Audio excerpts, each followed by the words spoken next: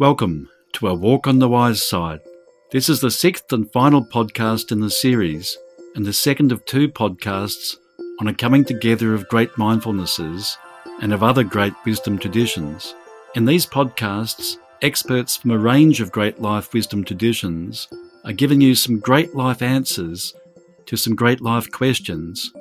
What does the human world really need now?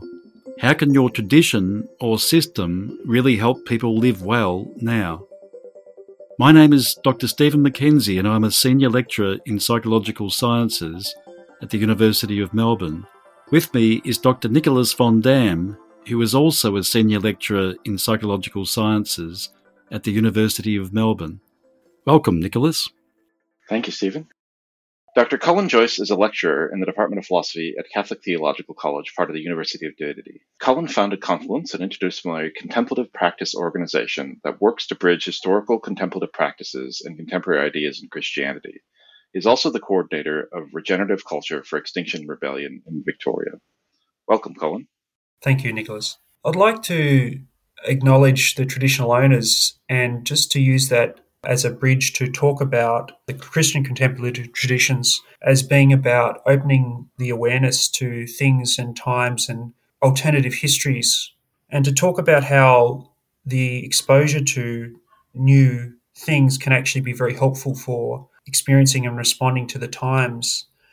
I'm reminded of how engagement with Indigenous cultures is a very important way of breaking the habits that we've got related to thinking about intensity and making of money and all the various factors that have contributed to the difficulties that we're having now, not only in terms of climate, but in terms of COVID.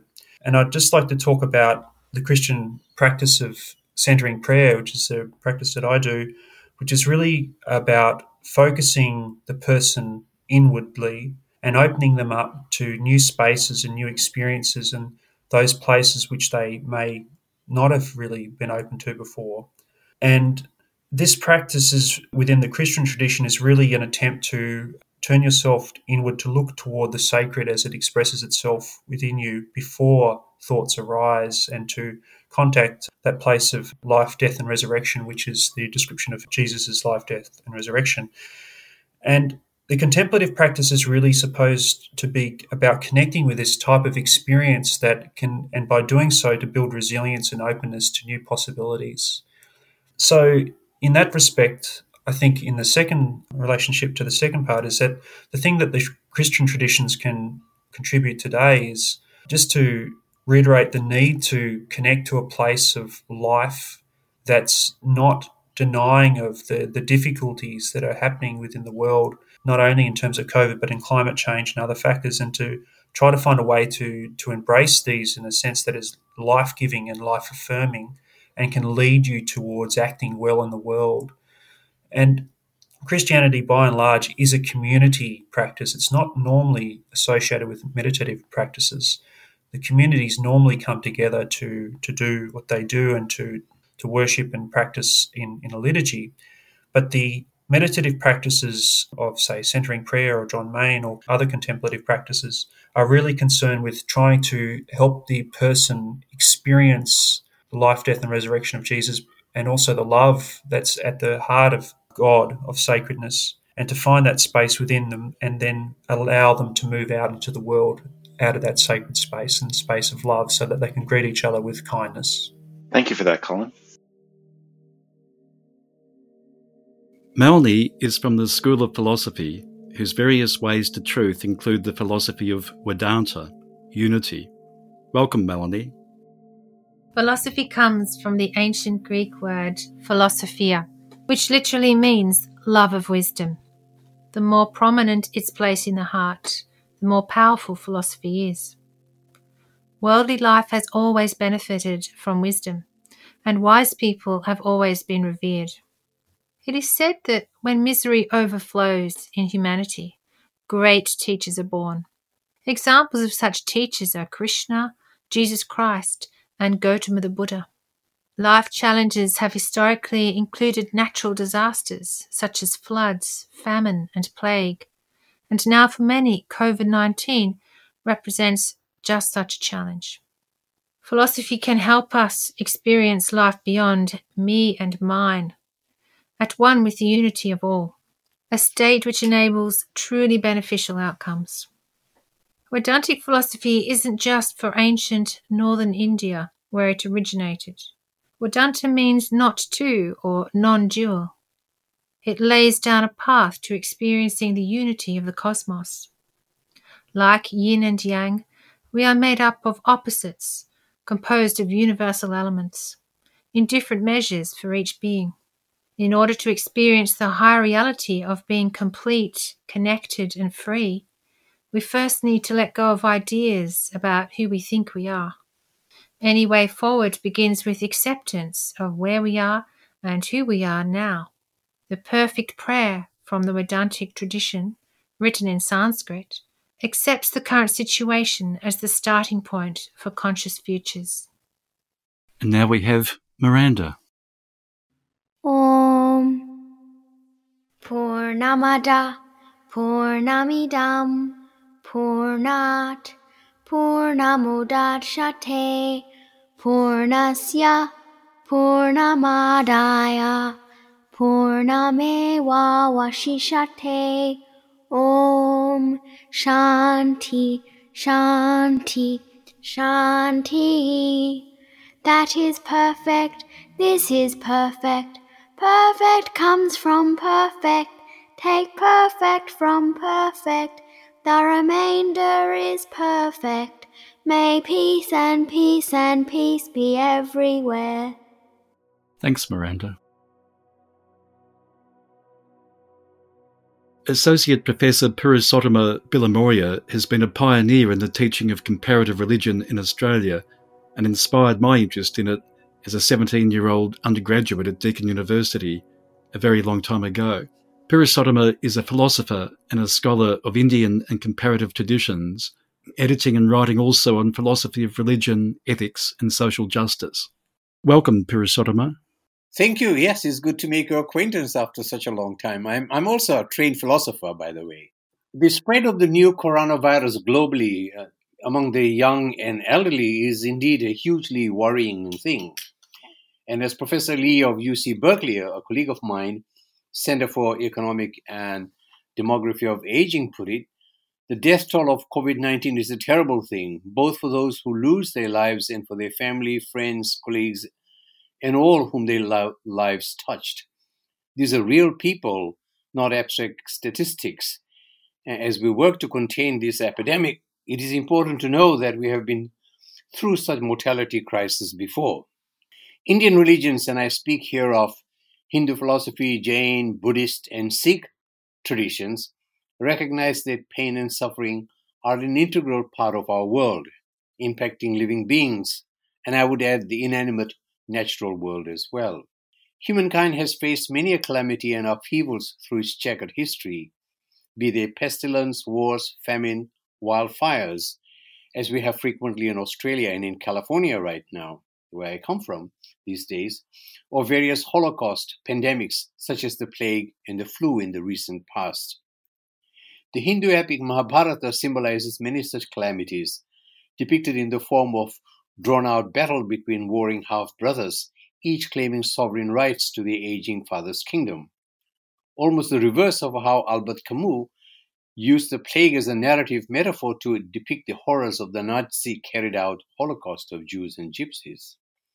But surprisingly, right at the moment the fighting was about to break out, the warrior Arjuna, scion of one of the clans, collapses midway in the battlefield, overcome with angst, despondency, confessing to Krishna, his charioteer, that his moral conscience fails his will to fight, to kill the enemies who are after all his brothers, cousins, uncles, nephews, and so forth. What does Krishna do? He does not turn around and say, "Hey man, you're being a sissy, a coward, you must fight." He does gesture towards that, but it pulls over and instructs Arjuna in the art of yoga. Now, yoga understood in much broader contemplative sense than the yoga on the mat we are more familiar with in the West. He teaches him metaphysics and ontology and wisdom of the holy tradition from aeons past, so that Arjuna is able to deal with his psychic breakdown, the immense grief that has overcome him, and confusion about his own dharma, or the rightful duty under the circumstances, and shows him the path of attaining peace, equanimity, and seeing everyone, friends, relations, and foes in the same light. Krishna explains that the grief that Arjuna feels in his bones is part of the empathy, love, caring we have for all beings and the earth as well. This is not some kind of mental illness, even though he's feeling it as mental tension and hopelessness. So this is a moral condition. This is an exceptional teaching which draws from the philosophical text, the Upanishads, of beholding the same self, Atman as they call it, in all beings, great and small. This makes for an ethics of alterity and the collective responsibility we have for each other as we live through the calamity, the challenges in the metaphor of the battle, recognizing that we are all interconnected in the vast web of being and becoming, that this interconnectedness is what sustains all life on earth. We're all in this together, whether we choose to see it or not, as Ella Bhatt, the founder of Seva, means service, a Gandhian women's support group in India, puts it. So the tradition wisdom from India in this time of COVID-19 pandemic would teach us that there is a common web of humanity that is at once ecological and the sustaining power of the world. We may, as we are, move through much suffering, anger, despair, but also love and care at both the microcosmic level, that is our immediate family members, our pets and relations, and the macrocosmic level, that is in the expanding circle of our moral world, those, as it were, others, those affected and infected in the near and faraway places who may not be visible to us. It calls for communitas, sense of community, generosity of heart, mutual tolerance, and cooperative effort on the part of all, including our public services. Every action we do in thought, word, and deed bear results somewhere in the universe. Darkness is to be countered with light, inner as well as institutional, as Gandhi demonstrated in his own life. Be a philosopher, sage saint, and political citizen in one sweep, here and now. Echoing the Bhagavad Gita adage, which reads, "When it is night for all beings, disciplined people remain wakeful. When beings are awakened, it is night time for the seeing sages." Thank you. Thank you, Purushottam. That was great. Professor Abdullah Saeed is the Director of the National Centre for Contemporary Islamic Studies and the convener of Islamic Studies at the University of Melbourne. Welcome, Abdullah. COVID-19 has impacted all aspects of our life everywhere. In this time of crisis, we all need some guidance and a sense of hope. Guidance not just from the medical experts, but also from our spiritual and religious traditions. Guidance on how all of us can reignite the sense of our common humanity, how we should work together in the interests of common good, and how we should support each other in this great time of need. This guidance should be more about emphasizing what we share as human beings, how similar our concerns are, and how our vulnerabilities can be dealt with if there is cooperation and understanding. There is no room for extreme individualism or being territorial. In today's world, with so many crises, our faith traditions have become a key source of support for our well-being. Islam, the religious tradition to which I belong, teaches that we should reflect on the meaning of life and how easily it can come to an end. It teaches us to constantly be mindful of the precariousness of our existence and not to be arrogant, however powerful or resourceful any of us may be. It teaches us to embrace patience in the face of adversity. More importantly, we are asked to look at the bright side of life, the beauty around us, and to be optimistic. One of the requirements of being Muslim is that we must share what we have with others, that we should take care of each other, the neighbor, the relative, and the stranger. No one should be excluded. Only by such sharing and concern for each other, our communities can go beyond the hardships that we face. Only by extending a hand of hospitality and generosity, our communities can withstand what we are facing now. Our religion teaches us that the only way we can survive and prosper is by actively seeking peace and understanding, by cooperation, and by spreading the message of hope and love and care for all. Venerable Bom-Hyeon Sunim is an ordained Buddhist nun in the Korean Zen tradition. She has served since 2012 on the Religious Advisory Committee to the Australian Defence Forces. She is presently the chair of the Australian Sangha Association and volunteers as a chaplain at Western Sydney University, where she also has commenced a research doctorate into the culture and practice of chaplaincy in the Australian universities. Sunim's deep commitment is to live and learn with others who are motivated ecologically and compassionately to support each other in right relationship to the planet and all beings. Welcome, Sunim. Thank you. In the last few months, we've experienced fires, floods, COVID. California fires are raging in the US. We've heard the cries of pain and call for mercy from the long and deep suffering of people in the Black Lives Matter movement, in the Indigenous Lives Matter movement. We've seen unprecedented numbers of deaths in the aged care sector and a rising rate of domestic violence, which is mostly impacting, of course, on women and children. The magnitude and speed of the challenges that we're now facing are unparalleled in our lifetime. Undeniably, we're going through a process of fundamental transformation, and returning to the past is impossible. The forces released during this period have set in motion a process of transformation that is clearly irreversible. So given all the challenges we're faced with, what does the world really need now? The Buddhist teaching of dependent co-origination, Paticcasamuppada, illustrates that once we've proceeded past a certain point in the causal chain, there is little opportunity to stop the effect of what we put into motion. So at this time, we must manage the effects as skillfully as we can, eyes wide open. So how can my tradition, Buddhism, help people live well now?